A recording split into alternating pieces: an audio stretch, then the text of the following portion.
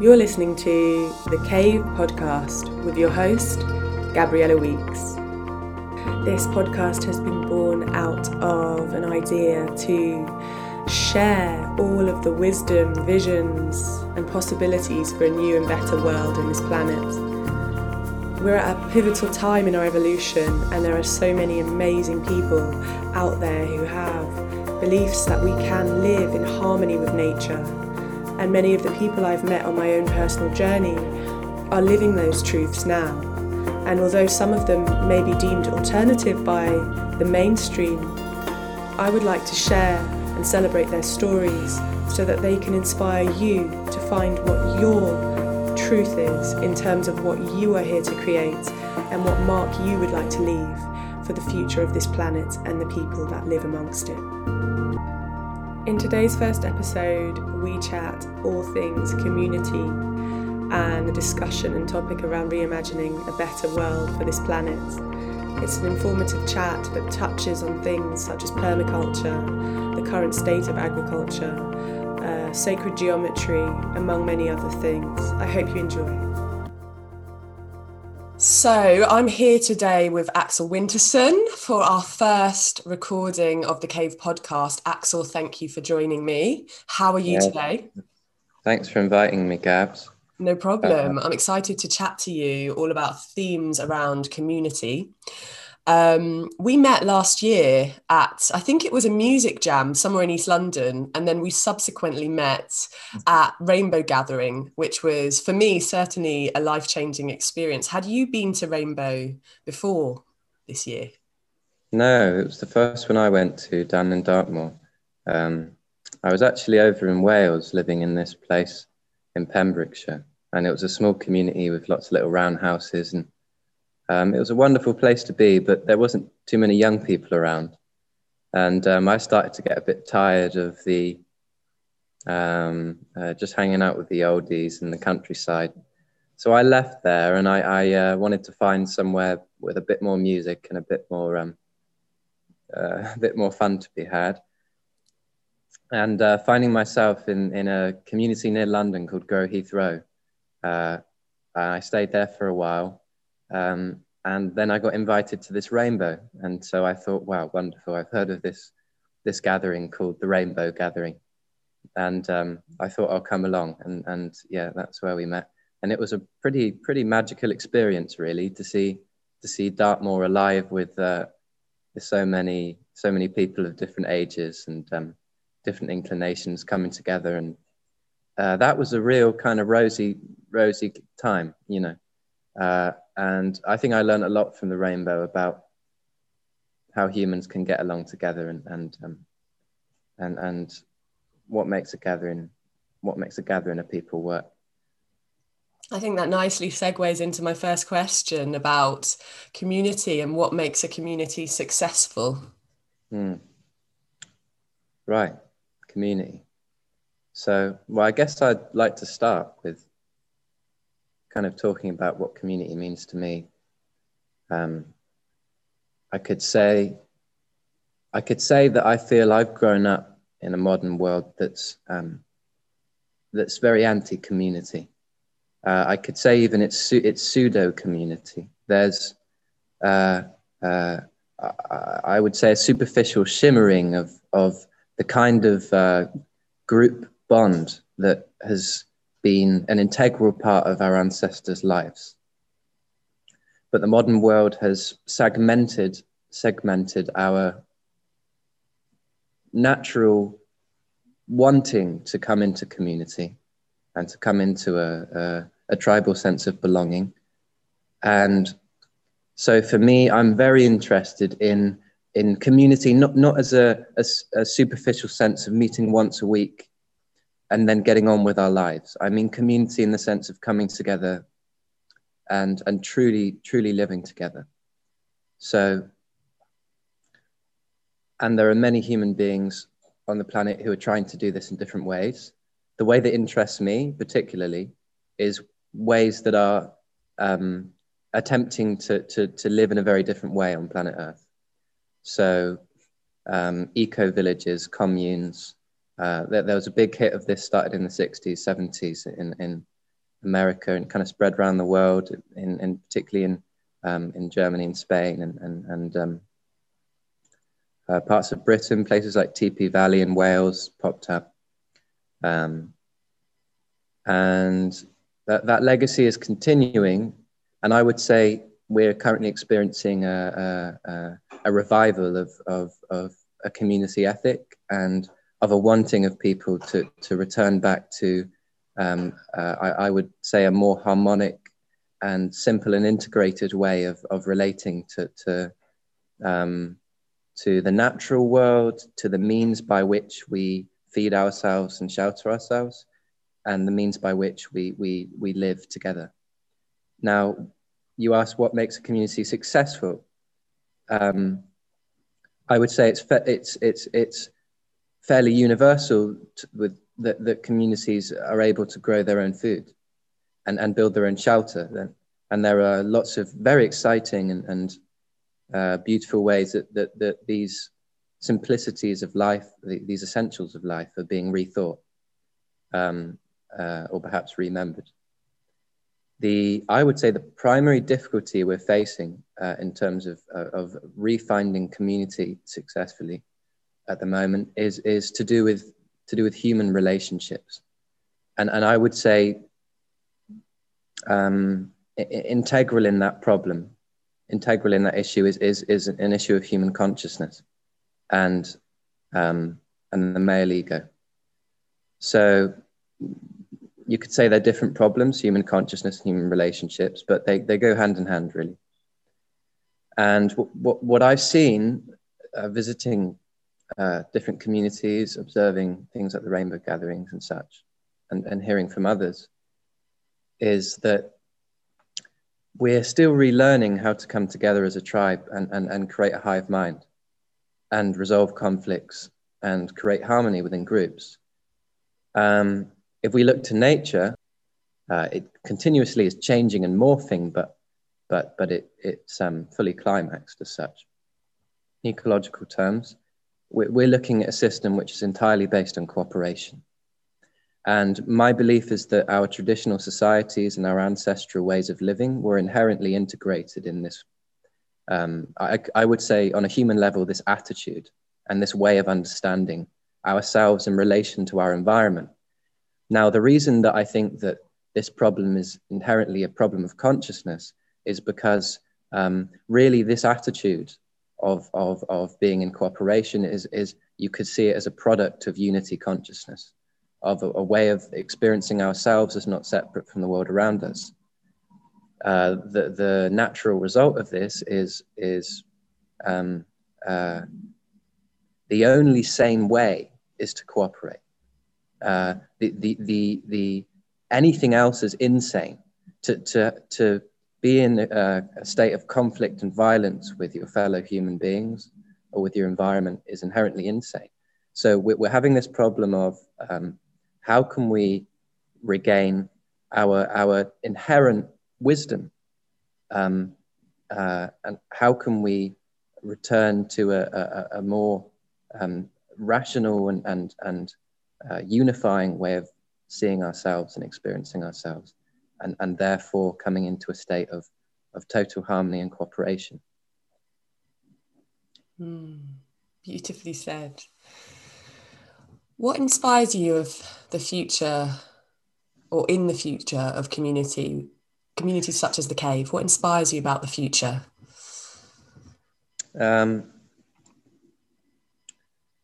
suppose if I was to see the Cave as another offspring of humanity's longing to come back into a state of unity consciousness and to live out the implications of it. Well, what inspires me about the future of that? Well, Charles Eisenstein's words, a more beautiful world our hearts know is possible. And I know that you're reading that book at the moment. And I oddly enough, I haven't read it, but I have read the title of that book many times, and it's very inspiring, I think. That's what inspires me about it, is this movement back towards community, this movement back towards, as I believe you're wishing to do with the cave, a kind of harmonic communal way of life that's more in tune with the earth, and offers an opportunity for people from the living as such in the gutter of the modern world, people who are homeless and still living on the streets, people who perhaps are disillusioned with the way the world currently is. I believe what you're wishing to do, am I correct, is offering an opportunity for people to experience a totally different way of being, and that's for me. It's about coming back into a state of unity consciousness, but it's equally about living out the implications of that, as I said, which for me is a reciprocal and symbiotic way of living with each other in the natural world. It's a massively stripped back, simplified way of life. At first, I would say perhaps one step back before we take two steps forward. I think our culture's gone far too careless and reckless, and we've overdeveloped ourselves. I don't see it. I'm not excited in the future to be a hearkening back simply to an old age, but I would say it's a revival of the wisdom of our ancestors, but yet still a movement into an unknown future. So I'm excited about how we could inhabit Earth again in a harmonic way, but almost reconstituting everything we've learned and developed over the last few millennia, as we've had these technological advances and the birth of science. I think these are all things which wouldn't be lost in my idea of a more beautiful world our hearts knows possible.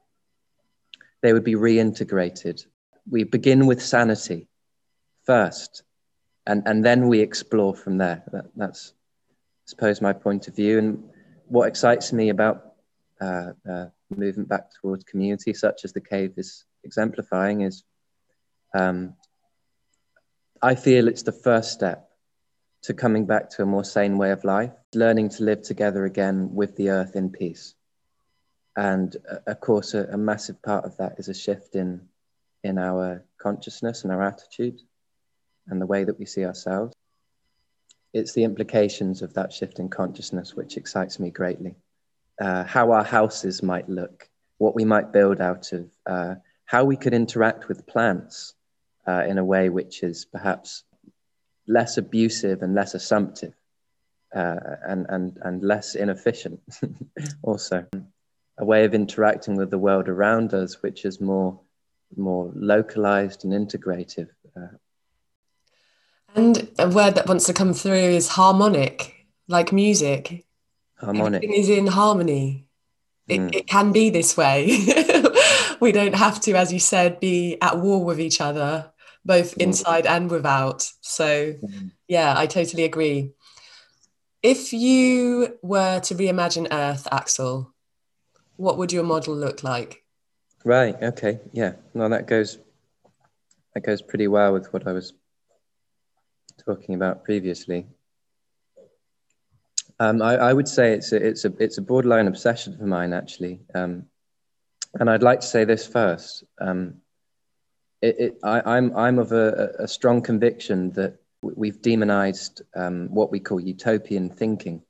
I'm of the strong conviction that it's absolutely necessary that we engage our imaginations creatively in reimagining human habitation on Earth. And I'm not going to use the word future. I'm going to use the word way or quality or attitude, because I don't think it's necessarily about time. It's about what we're doing now. And so I could say reimagining our future, or I could say reimagining how we inhabit Earth now. Reimagining what Earth could look like if we did something differently now. What the human world could look like if we did something differently now. And I think that the courage to think in this way has been looked down upon and repressed in our culture. And I think we're still living out the implications of that. Um, when people talk about the state of the world, they tend to talk about all the problems, everything that's wrong, and everyone knows what's wrong. The kid and his mother knows what's wrong. You know, God, whatever you want to focus on, you know. What I'm interested in is what could be done better. It's my obsession. And so what could be done better? Well, I would say that everyone could build their house in a different and unique way. But I would say that there's a wrong way and a right way to build a house. And I don't think those two statements are contradictory. I'll tell you what I mean. I think you can build a house in a way which is in harmonic with the principles of nature. And I would say you could build a house which is not harmonic with the principles of nature. Now, we throw around lots of ideas, words like sustainability in the green movement and such and so forth. I think these words are getting there, but I think that they're by no means the words that I'd use to explain a more beautiful way of inhabiting Earth. I would like to use words like harmonic, generative. You could even use words like divine if you were so inclined. Sacred. I think, yes, absolutely. And I think the vocabulary that we're using to describe our way of life is important. But okay, I'll go back to what I was saying. So no one way to build a house, but there is a right and wrong way. I'm interested particularly in using natural materials. By that, I mean materials that haven't been chemically or synthetically processed in everything we make. I think there's a room for playing with the building blocks of nature. But I think there's a step too far. And I think that step too far is when it becomes ugly. So we often tack on aesthetics at the end of our list of priority when we're talking about the practicalities of life and how we're living on Earth. It's like, oh, and if it's beautiful too, that's great.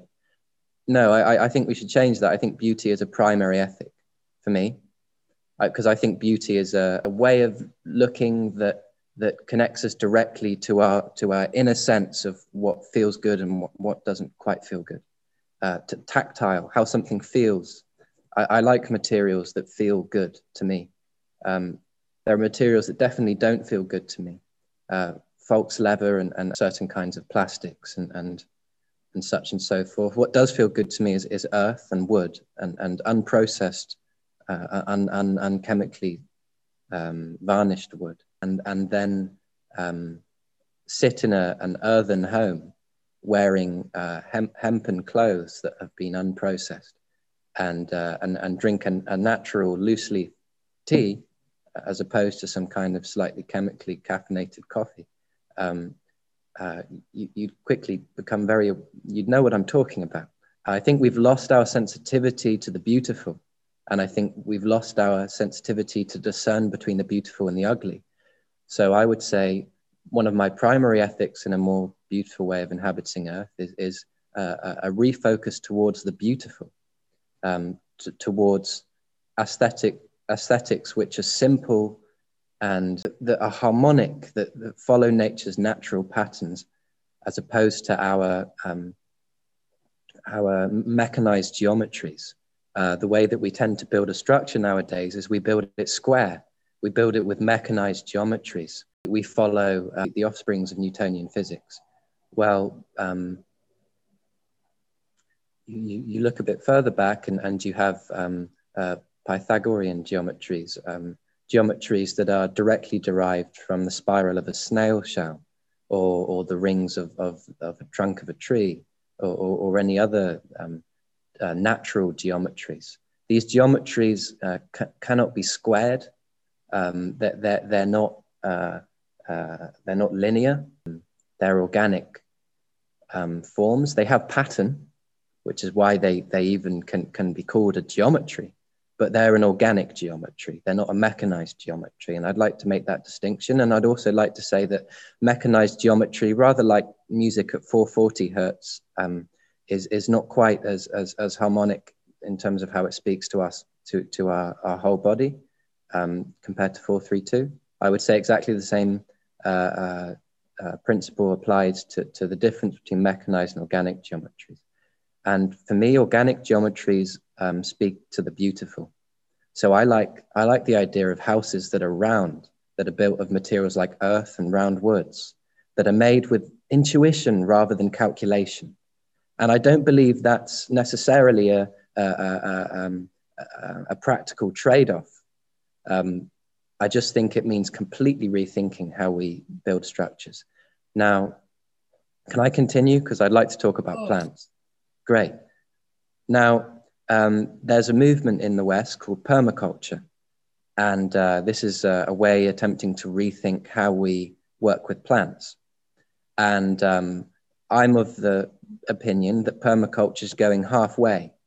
And I think that there's another whole bridge to cross. And it's to do with fundamentally shifting how we relate to what we're doing and to the world around us. Permaculture is attempting to mimic nature, and it does so well. And it's far more sustainable, regenerative. There are many fantastic techniques coming out of permaculture. And you couldn't throw all of permaculture into one bag at all. But there's one particular phenomena that's emerged out of the permaculture movement, which is an interest in this thing called forest gardening. And I've done a fair amount of research on this subject. Forest gardening, to me, seems to be the original form of gardening. I'm going to say that. I'm going to go out there and say forest gardening is our original form of gardening. I'm going to say that the idea that we moved from hunter-gatherers to agriculture in the flip of a finger is, well, not true. I think what's more likely is that as hunter-gatherers, we gradually learned that if this went in the ground, this seed, this acorn, whatever, that eventually it would grow something. And that if we picked the seeds that came from the plants that we particularly liked, that had good food or a particular utilization or effect that we enjoyed, and if we planted it somewhere that we know we could come back to later, that soon that plant would be growing there. And I don't think what we would have done then, as we realized that as hunter-gatherers, is gone, so you see all that jungle, let's cut it all down and plant 1,000 corn. I think your elders would have looked at you and gone, you're insane. So I think what's far more likely is that we learnt to forest garden. And then you ask, well, how did we end up slashing down jungle and planting crops? I'm not going to even attempt to answer that now. But I'm going to stick to the point I was trying to make. I think forest gardening is the natural way of living in symbiosis with the plant world. Now, for me, that's fundamental, the word symbiosis. And I'll include in it the word reciprocity, which we've mentioned previously. It's all good to mimic the principles of nature, but I think when you're still planting in rows, when you're still planting one thing after the other that's the same species, when you're clearing ground just to plant the crops that only you need, when you're still thinking about it from a point of view of separation, from a point of view of a human-centric wish to utilize the plant world, I think you're limiting yourself. Forest gardening interests me because it's a way of interacting with the plant world, which is based off of an attitude of reciprocity and a respect for the plant world. And I think the results of that are massive. The implications of that are massive. A forest gardening per hectare is drastically more productive than a one-story planted out forest permaculture allotment, no matter how much fertility you feed the soil. A forest garden is self-regenerating. So we've touched on Charles Eisenstein's book, and I'm currently reading it. And in it, he talks about a Mayan bread nut. And this is a crop that is kind of fully self-sufficient, and it grows so much more powerfully than corn. And once you plant it, it will take care of itself, a bit like what you've been describing, Axel. And yet it is cut down year on year in place of corn.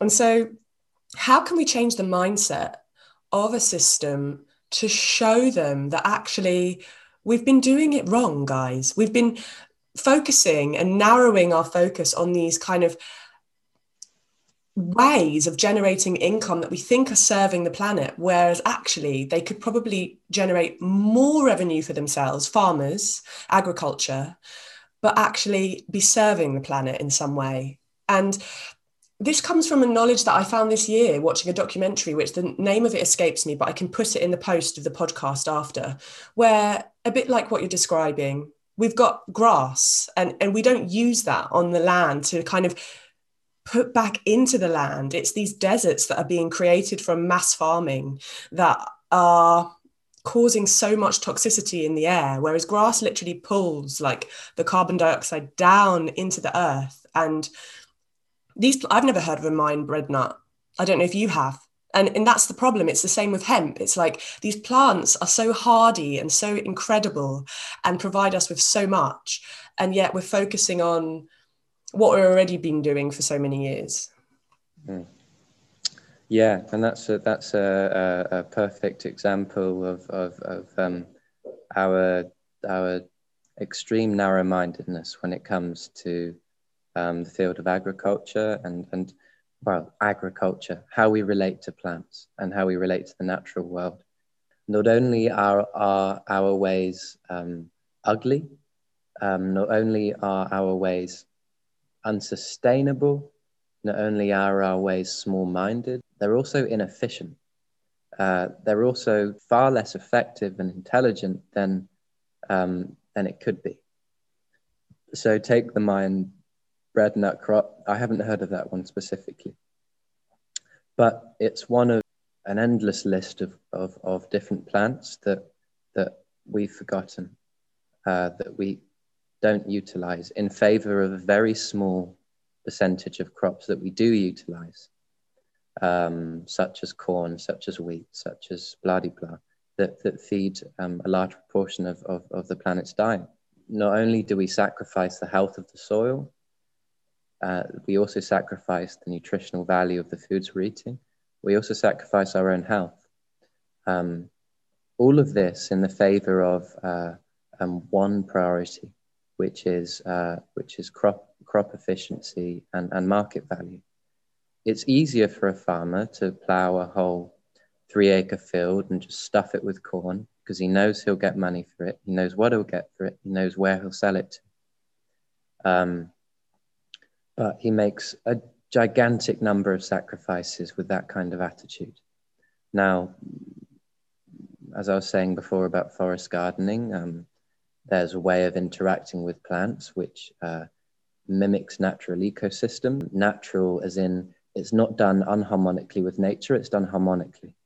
So I wouldn't say therefore that it's necessarily a manufactured human ecosystem. I would say it's an ecosystem which humans as an animal have played a big part in forming, but I would say it's still natural, as opposed to an unnatural human-formed ecosystem, such as a field full of corn. Now, there are so many plants that can be grown in temperate climates, plants that can be grown in tropical climates, that can crop all kinds of delicious and nutritious fruits, nuts, vegetables, leaf crops, seeds, root crops, that attract beneficial insects, that regenerate the atmosphere and that regenerate us.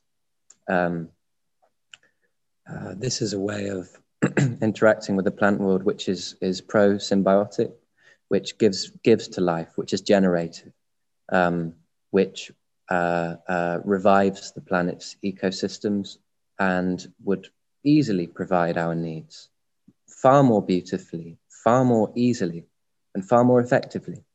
Now, the only question that you're led to there is, why the hell are we doing it so madly? Well, I would say, that's no different a question than you would ask about any other facet of modern society that I would say is equally as short-sighted and corrupt. So, well, what are we interested in? We're interested in ways of doing things which are simpler, which are far more beautiful, and which are far more effective. And I think that there's no shortage of that. What is the first step in improving our current situation? What would be the first thing that you do? I'm gonna play quite radically off that question, because I think that too often that question is answered too safely. I'm going to say we have an extremely corrupt power system operating in the modern world that's quickly moving closer to unhindered fascism and technocracy. So it's very dangerous. The social pandemic that spread across the globe at the moment is to me only symptomatic of the absolute insanity of the ruling class and the mind-numb herd that follow suit. Now, I believe that we have to radically challenge what's going on. So what I'm going to say that is best to do is completely ignore the modern world and the way the modern world is working. I think what any human being should do that are interested in a better way is I would say the first practical thing to do is to stimulate networks of off-grid communities that trade information and goods that are completely unreliant on the grid, on modern agriculture and on the modern economy. So what I'm suggesting, there are many off-grid communities going on all over the planet. And what I would like to see, and I do believe it's possible, is for those communities to learn better to network together, to create a mycelium web of a completely alternative counterculture. And I mean counterculture not just as a social and intellectual movement, but also as a physical on the ground movement that produces its own food, that builds its own structures, that meets its own essential physical needs. For me, that's the backdrop of any possibility we have of actually showing the rest of the world that it's possible to live differently. I don't believe in a political revolution.